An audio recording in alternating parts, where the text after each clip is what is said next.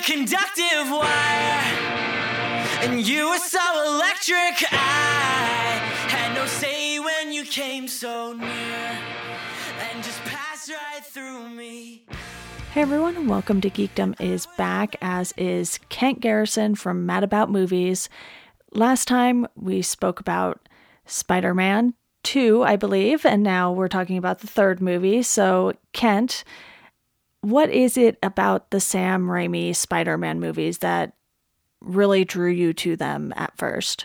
Hey, Deanna, good to be back. I think it's a combination of things. I think these are the movies that really kind of kickstarted where we are now when it comes to, box office domination, where Marvel is, and not necessarily just Marvel. And Marvel is the crown jewel of the formula, that's been established by these. But this one really, took us away from the bad superhero movies of the 90s and 80s and kind of legitimized them. And, this is kind of the cross between the Batman movies of the 90s with, Mr. Freeze and those, and then the Christopher Nolan Batman movies. This was kind of a good bridge, other than the X-Men movies that came out kind of during this time. This is what I think of as starting comic book movies, and not necessarily Spider-Man 3, but these first 3 Spider-Man Sam Raimi movies I hold in high regard. And like I said, part of that's because I was in high school during this time.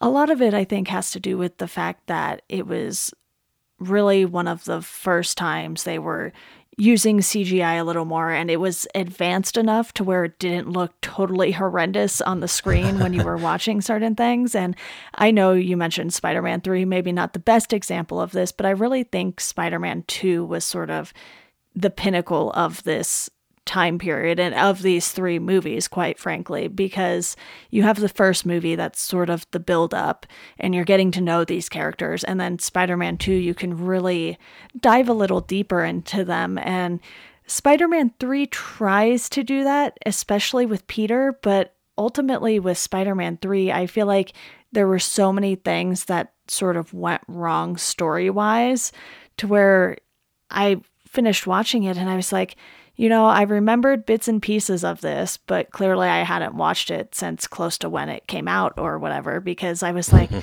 wow, that was not good. And I think Spider-Man 3 is just sort of one of those sequels that stumbles over itself a lot. And I didn't really find Peter all that likable as a character in this one. And when you have a character like Spider-Man, that's really the core of the character. Spider-Man is just such a likable character. And this third movie sort of took that and turned it on its head. And you're like, well, Peter kind of sucks in this, so why should I care? Right. Yeah, I totally agree with you that Spider-Man 2 is the peak of these in several areas. When it comes to the story, I think it's the most well-established, the most well-executed story. In the first film, they established Peter as Spider-Man and how he becomes Spider-Man. In the second movie, he comes to grips with being Spider-Man. He has to face the consequences of being Spider-Man. It affects his life in a very personal way, and ultimately he has to make a decision. And in this one, he's just kind of living life. I guess they really try to concentrate in Spider-Man 3 on the characters themselves and their relationships, now that we've had 2 films to kind of live with these characters. But that's not really what you want to see. I mean, this film, what struck me on this last rewatch is just how slow it is of a start of this film. It's just so boring from the very start. It's Peter in school and with Mary Jane, and then he goes to school with Gwen Stacy, and then he goes to Broadway with Mary Jane, and it's like this extended musical sequence, and then there's a lot of like personal drama with him and his friend. And so it's just really like, it doesn't throw you into the world of Spider-Man like you want to be thrown into the world of Spider-Man. It has to win you over from the beginning of this, and it's followed by a really stilted CGI sequence with James Franco and the hoverboard where they're like flying between the buildings. You remember that sequence? Yeah. That one was, you mentioned CGI. I don't remember the first two having that bad or awkward of green screen CGI, but that's like, I don't even remember that sequence, first of all, from my first, like when I originally saw this. Yeah. But this last rewatch, that was as rough as a Spider-Man, I don't know, action scene as I've ever seen. And I don't understand, the physics just don't make sense in the entire thing. Like how Peter's basically flying through the buildings, even though he's supposed to be swinging, he's somehow like staying ahead of this like flying hoverboard thing, and they're able to talk and look back at each other the whole time. And it's just like, it doesn't make it an ounce of sense. And it goes on for so long. It's like, is this alley like 39 miles long? Like, how long is this like alley that they're going down, So just from the start with this one, it really, I think unconsciously most people that are watching this is like, this is not what I want right now, Exactly. The big action scene that I remembered was that final battle where you have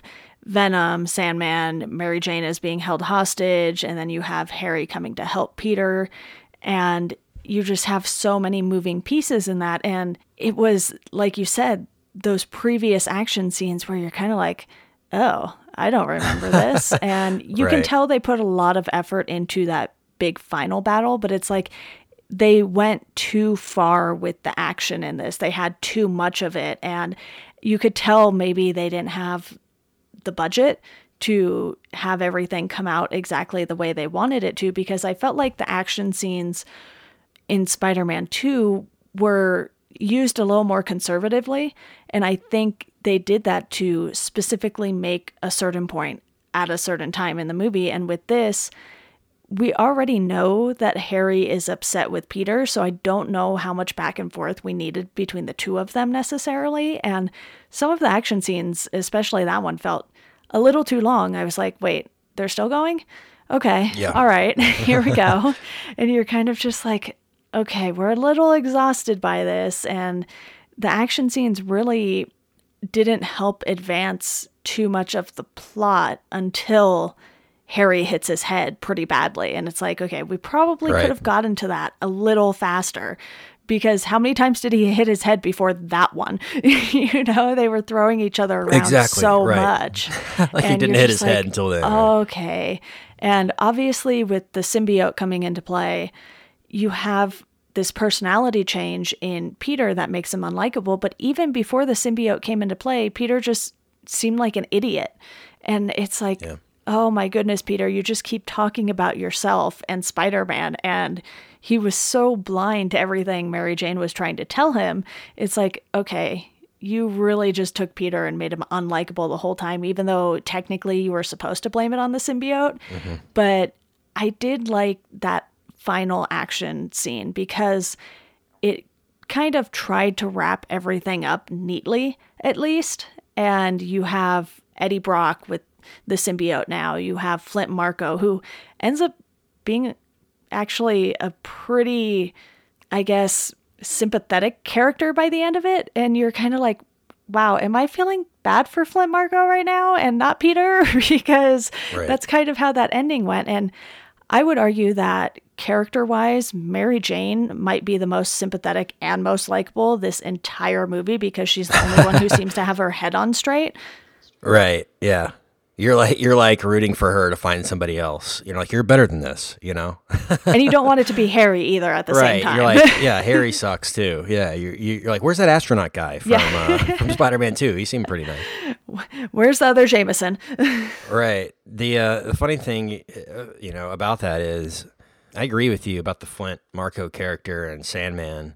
To me, that's the only thing that really works about the movie at all is that character, the introduction to that character.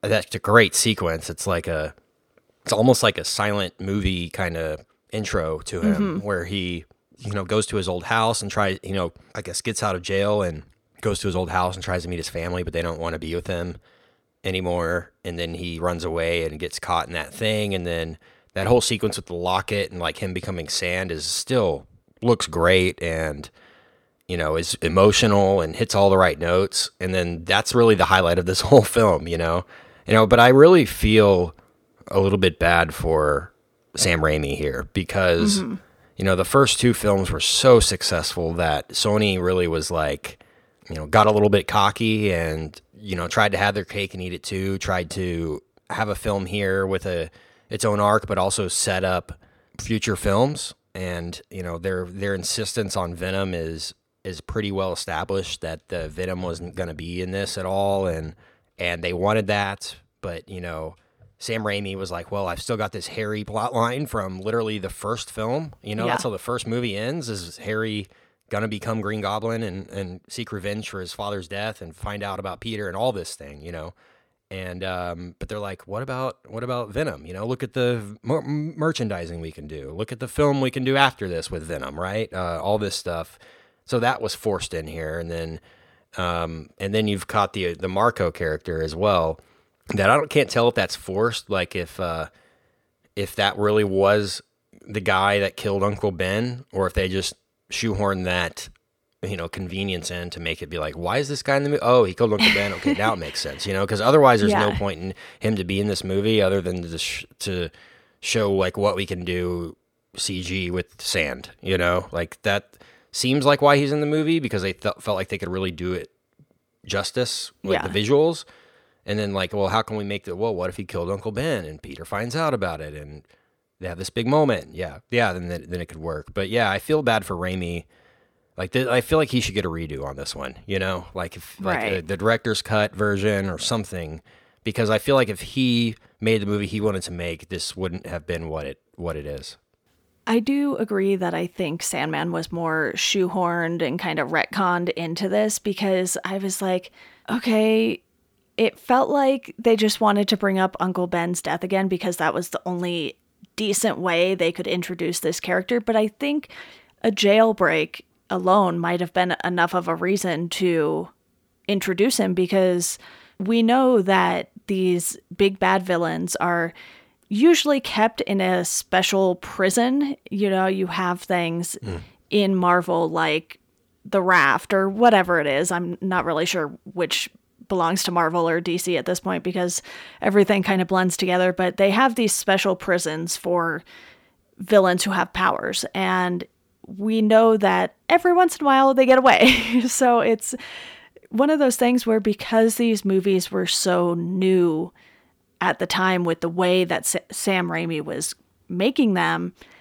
you kind of had to have that tie-in, I think, for people to not be like, oh, well, I already know they have a jail for the villains that's separate from whatever. And I think in this, they just say he got out of Rikers, which is a real prison. But you have this character who is a much better villain than Eddie Brock's Venom or even Harry's Goblin in this particular movie. And I feel like you don't get to fully flesh him out because you have three villains in one movie now. And that's the downside to some of these movies. They kind of get in over their heads with how many storylines they want to try and connect by the end of the movie, because obviously all of those characters come together. You have Peter and Mary Jane, and they're in their fighting stage, and Mary Jane fake breaks up with him or whatever is going on here. It's so many things. And you have these characters who deserve to have their own time and their own storylines that don't necessarily have to connect to everything else that's going on in Peter's life. And I think that's where we sort of see the downfall of some of these characters, especially Eddie Brock's Venom, because he doesn't even get the symbiote until 75% of the way through the movie? Yeah, like almost the last scene, it feels like it's like, oh, he's Venom now, Yeah. And it's not like the audience doesn't know what's coming, like what the symbiote is or what it's going to be, I think they should have introduced, Venom way earlier into this, and maybe he shifts in and out of Venom throughout, and like he's already Venom, and then Eddie Brock gets the job, and you're like, oh, that's Venom, Yeah. And that could have been really, worked better. This movie actually made me want to rewatch Venom just to see the differences and how they handled the character. Yeah. And I did recently buy it, even though it's not like my favorite superhero or anti-hero movie or anything like that. But I had a good time with it. And I think it's just one that I need to rewatch to see how they've decided to handle that character now in comparison to this movie in particular, because Venom is an interesting character, and there are so many characters that you can tie in with Venom, and Sony's obviously trying to do this Spider-Man universe while Tom Holland is playing Spider-Man in the MCU. So you have all of these moving parts with Sony right now, and it's kind of like, okay, you have Venom, they did Riot already, they're going to introduce Carnage probably, it sounds like Scream is going to be in one of the movies, and I just find that character has enough story on its own to justify more screen time. So, like you said, maybe Eddie Brock gets the symbiote earlier before we see him walk into the Daily Bugle and try to sell his photos, and that would have been a much better storyline. And you still could have had it attached to Peter for a little bit, but maybe when he interacts with Brock for the first time or something, it decides it likes Brock better. You know, there are a lot of different things they could have done to have him in the Venom suit earlier. Yeah, I totally agree. And, I mean, not only do you have the Venom character to work into this, not only do you have Harry, not only do you have Sandman, but, you know, then they try to work this weird, like, borderline musical element into this, you know? And it was like, so bad. I didn't forget, you know, I remembered that there's an awkward dance moment, but I forgot how, like, I guess consistent throughout the musical aspect of this is. Like, it's like they stop down a good every 20 minutes and they're like, oh, now we're just going to dance, you know? Yeah. It's like, right when you forget about it, oh, now Mary Jane and Harry are going to dance in their apartment for 2 minutes, you know? It's a weird, I don't know why they felt they needed to have that element in this, you know? And the movie starts with it too. Yeah, the movie starts with it, and then, you know, the scene that always gets me is where they go to, like, the karaoke jazz bar thing, and Peter's like, hold on a sec.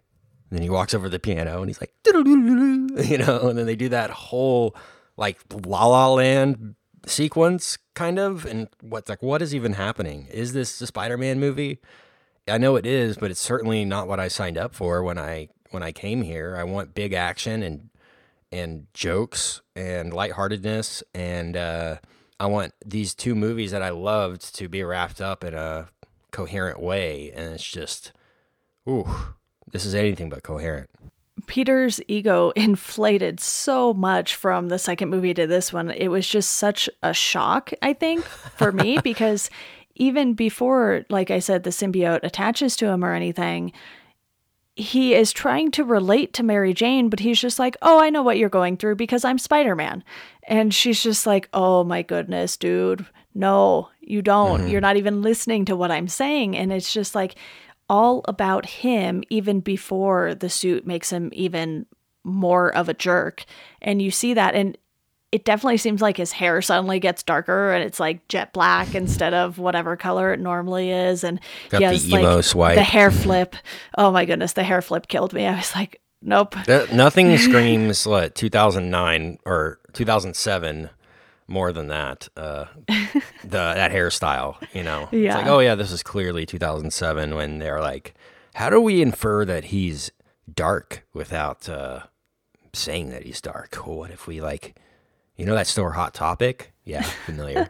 Well, go in there and look at what the kids do with their hair and then come back to me, you know? It's like, it's very, oh, he's so unlikable in this. It's borderline cringy, you know, how much, like, I don't like him and want to see him, like, get punched by Harry, you know?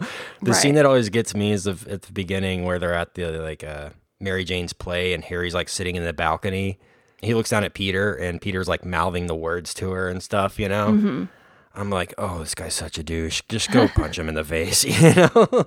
Like, at that point, I turn on Peter, and that is, like, I don't know, 5 minutes into the movie. And then he never wins you back. You know, you're expecting, like, this big moment where, oh, it's Peter. Oh, he's back. Oh, this is the Peter we know and love again. Okay, everything's cool, and it never really happens, even at the end, you know? The way this movie ends, it's just like, that's it, you know, that was it. That's why I think they should get a do-over, or, you know, should have gotten a sequel after this too. Yeah, this movie didn't really have like the heart of Spider-Man in it. So you're just like, but wait, we didn't like Spider-Man. So, you have to let him have a chance to redeem himself after everything that happened in this movie. And we don't get to see that. You get a tiny bit of it at the end, but even then you're like, that's not good enough. Yeah, no, exactly. It doesn't feel like it's over, and it's sad because, that first Spider-Man movie has one of the great endings in comic book movie history. Like, he works this entire movie to get Mary Jane, and when he finally gets her, and she says, Peter, I want to be with you at the end, and you expect this big kiss, he's like, I can't do it. With great power comes great responsibility, and he just walks away, and you're just like, what? And then like, it's such a great, it's right up there with, I don't know, Iron Man ending, where he's just like, I am Iron Man, and it movie ends. It's awesome, such a great start for the character to kick off a franchise. And same with that first Spider-Man. And this is the way this ends. It's just like, he's basically borderline crying at the end. There's like funerals. Yeah, it's him and Mary Jane, I guess, like dancing slowly at the end, and it ends. But you expect something more triumphant, I guess, is what I'm getting at. Yeah, especially for a Spider-Man story. And one of the things I found really frustrating by the end of this movie was the fact that the butler knew the entire time that it wasn't Peter who killed Norman, and he just didn't say anything to Harry for like however long that was, and let Harry sort of go on this vengeful rampage. And then it wasn't until after Harry ended up in the hospital and went after Peter yet again and started remembering everything, where he was like, oh, by the way. And I was just like, seriously, you couldn't have mentioned this sooner, because we totally didn't really need as much of the Harry and Peter fighting storyline as we got in this, because it kind of ran throughout the whole movie until it was Mary Jane who was in trouble. And it's like, okay, dude, you've been around for a very long time, and you're just now telling Harry this when he probably could have and probably deserved to know sooner rather than later. Yeah, so you're saying the butler's the real villain here. Is that a twist that we should have figured out? Another one. It's like, wow, we thought we had 3 villains, now we have 4 in this movie. He probably knew everything Norman was up to, though, if you think about it. It's like, how could you be there and not? Right. And why, they never really explain or detail why he doesn't say anything. Did he have some kind of, I don't know, blackmail or something that would get out if he told or something, Like, that would have made more sense. Like, if you tell anyone, I'll kill your whole family, I don't understand why he didn't come clean earlier, I guess, yeah. Yeah. It was a very strange move, and I feel like they just wanted to play out that Harry and Peter storyline a little longer, but then when we were getting flashbacks to scenes from previous movies, I was like, all right, you guys, let's speed this up a little, because we're lingering on this a little too long. And the movie was, about 2 hours and 15 minutes, give or take, I believe, and it's like, all right, that was a long, long time to not really tell me anything. What are your thoughts on Topher Grace as Venom? Like, I mean, Topher Grace as like an actor in these movies, because I remember he was up for the role of Peter, like in the beginning of these, in the casting process, I guess. Honestly, I didn't find him quite as believable as Eddie Brock. I felt like maybe this is because we recently saw Tom Hardy play the same character, and he's like a much bulkier guy, but Eddie Brock kind of just seemed like this skinny, nerdy photographer dude, which is exactly Peter's role. And so it felt like they kind of had 2 Peters going at the same time instead of a Peter and an Eddie Brock. And while Eddie Brock, is a photographer in Venom as well, and, sort of tries to investigate things on his own, I just feel like they didn't flesh out the character enough for me to care too much for Topher Grace in that role. And I was very confused by like the vampire teeth at the end. I was like, no, I don't think this is what happens to Eddie Brock, but maybe I'm wrong. And, his Venom teeth start to come out and sort of just stay there halfway. Yeah, exactly. It's funny that they're like, how do we get these characters together? And then they just have this weird, like, awkward meeting in an alley, like with Sandman and and Eddie Brock, where he's like, "You want Spider-Man dead? I want Spider-Man dead too. We should kill Spider-Man." You know, it's so cheap. It's like, I don't know. This movie is the opposite of smart when it comes to character development and how you kind of weave characters in between each other. It's so obvious and cheap. It all works independently. Nothing works like one story, you know? Yeah. It's like, it feels like 3 movies that are crammed and edited into one sit down, you know? Especially because they add these 3 or 4 major new characters. You have Captain Stacy, you have Gwen Stacy, you have Eddie Brock, you have Flint Marko, and all of those characters have so much backstory to them in the comics to where you're like, oh, why did you do this? That's too much. Because at first Eddie's dating Gwen and then they're not, or he thinks they are anyway, and they're not really dating. And then Peter's kind of dating Gwen, and there's just way too much going on in this movie for any of the stories to really feel compelling. It's like MJ had the most compelling story because we saw all of the emotions she went through every time something happened to her. Whereas Peter had like no emotions the entire time until MJ broke up with him, because that's what it took for him to realize, oh, wait, I haven't been as present as I thought. Yeah, exactly. Yeah, I really do like Kirsten Dunst in these movies. She does a great job with them. And yeah, I guess she's the only one who really gets, you know, it becomes Mary Jane's story at the end, you know? Yeah. Where she and him kind of have that moment at the end where he's safe and she's happy, you know? Like, she's the only one that wins. The audience doesn't win and Peter doesn't win. It's her that kind of wins. And, you know, the women always do in the end, right? But yeah, it's funny to see her in this. It's funny to see Bryce Dallas Howard too, because you know, she was up for the role of Mary Jane at the beginning as well. And wow. It would have, you know, it's funny to see Bryce Dallas Howard in Blonde and Kirsten Dunst in Redhead when it, you know, they're the opposite in real life, you know? That is funny. So that's funny in this too. And then Frank Connors, like, scientist guy as well. Oh yeah, Dr. The Connors. symbiote, like, totally forgot about that. Yeah, they were, I guess, trying to do the Lizard, or whatever his name is, Lizard Man, in this or the next movie, you know, or in Spider-Man 4 or whatever it would have been, and never happened. So that's another character that's in this that really his only purpose is to tell us about the symbiote, like, oh, this thing is crazy. Like, we already know. We were watching it, you know? Yeah, and I think they alluded to Dr. Kirk Connors in the second movie. Like, Peter walked by him real quick or something, and he was definitely present beforehand. So then it made you think he was going to play a bigger role in this movie, and he's just a professor, and that was it. That was the end of it. And you're kind of like, but why?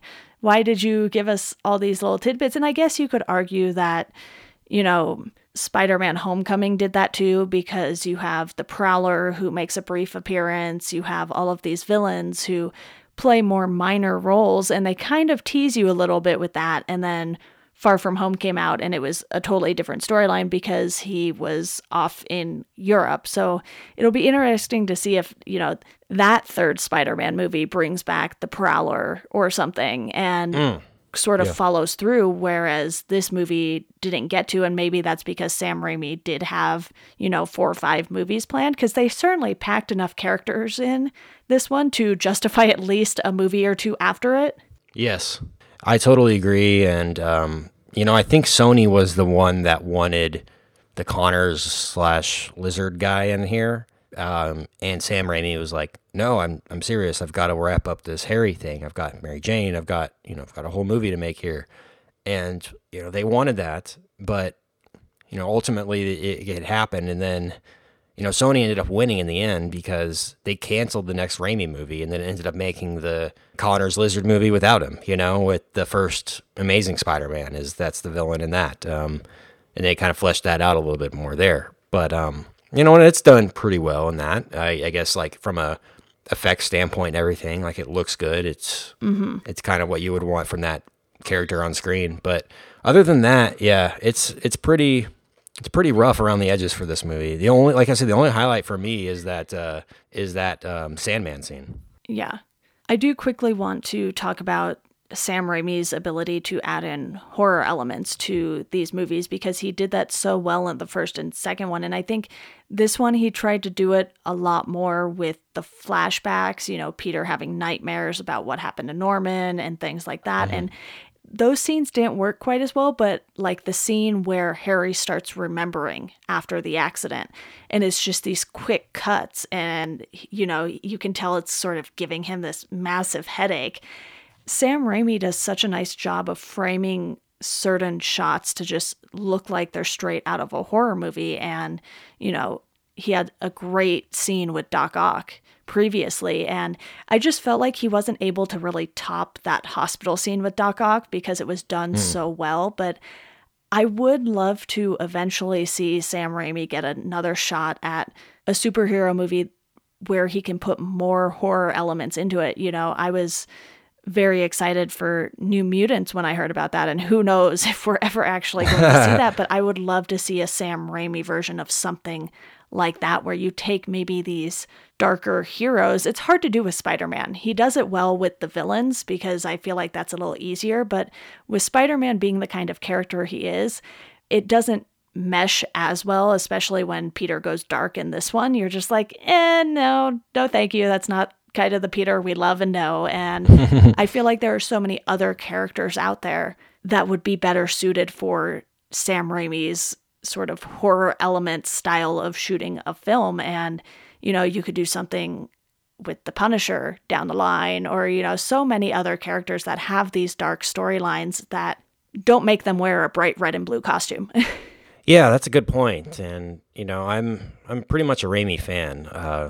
He's a guy that has to work in the system a lot of times, and there are going to be compromises, and we've seen good results under that. But I agree. I would be interested to see if they brought him back into the MCU, what he could do, Especially since it does seem like the MCU is allowing people to sort of stretch their creativity with things like Thor Ragnarok, and the upcoming Doctor Strange looks quite a bit like a horror fantasy movie almost, and I'm pretty excited for that one, just because with Doctor Strange you can do so many different things that you can't do with other characters necessarily. So yeah, definitely I would love Sam Raimi to be in the MCU for some sort of movie along those lines of what it seems like they're going for with Doctor Strange. Yeah, he's a guy that doesn't work too much. I think he's developing another horror movie. I saw that come through like maybe a month ago or something. I forgot what it's called, but he's coming back to horror. So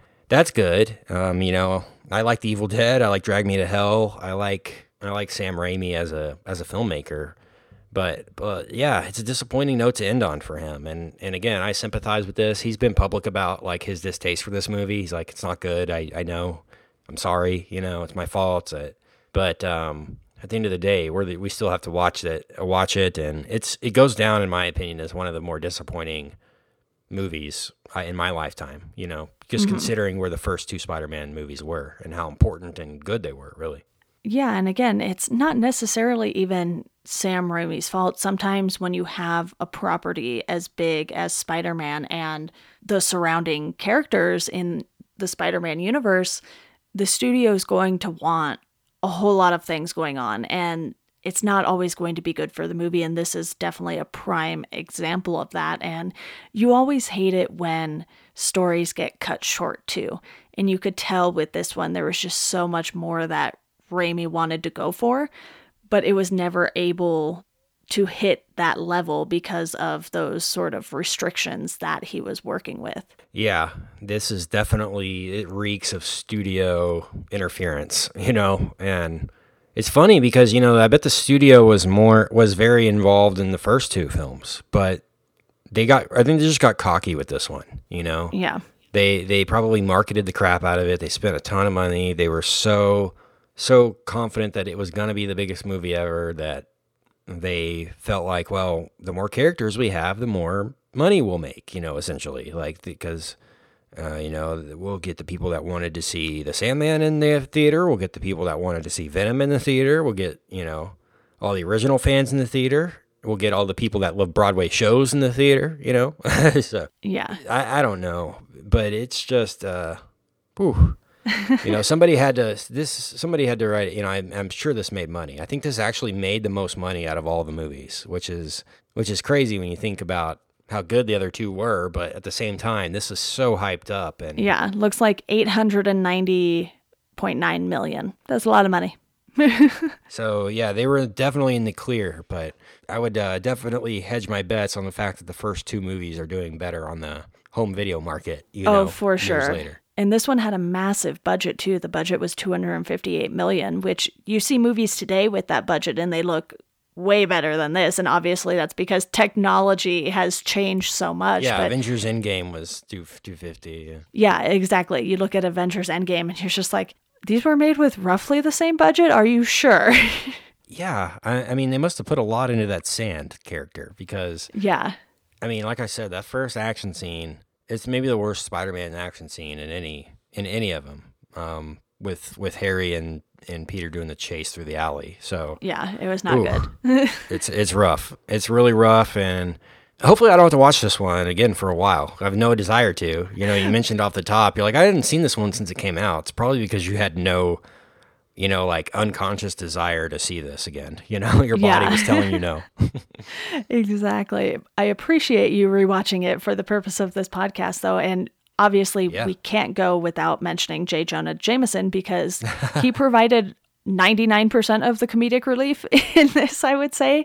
Easily, you have that scene where Betty just keeps buzzing his desk and he's just spilling pills everywhere and she's telling him to take his pills and he grabs one. She's like, buzz, nope. Next one, buzz, nope. And then he just spills them all everywhere. And it was such a great J. Jonah Jameson moment to where you almost forgot for a second how bad everything else was. Yeah, exactly.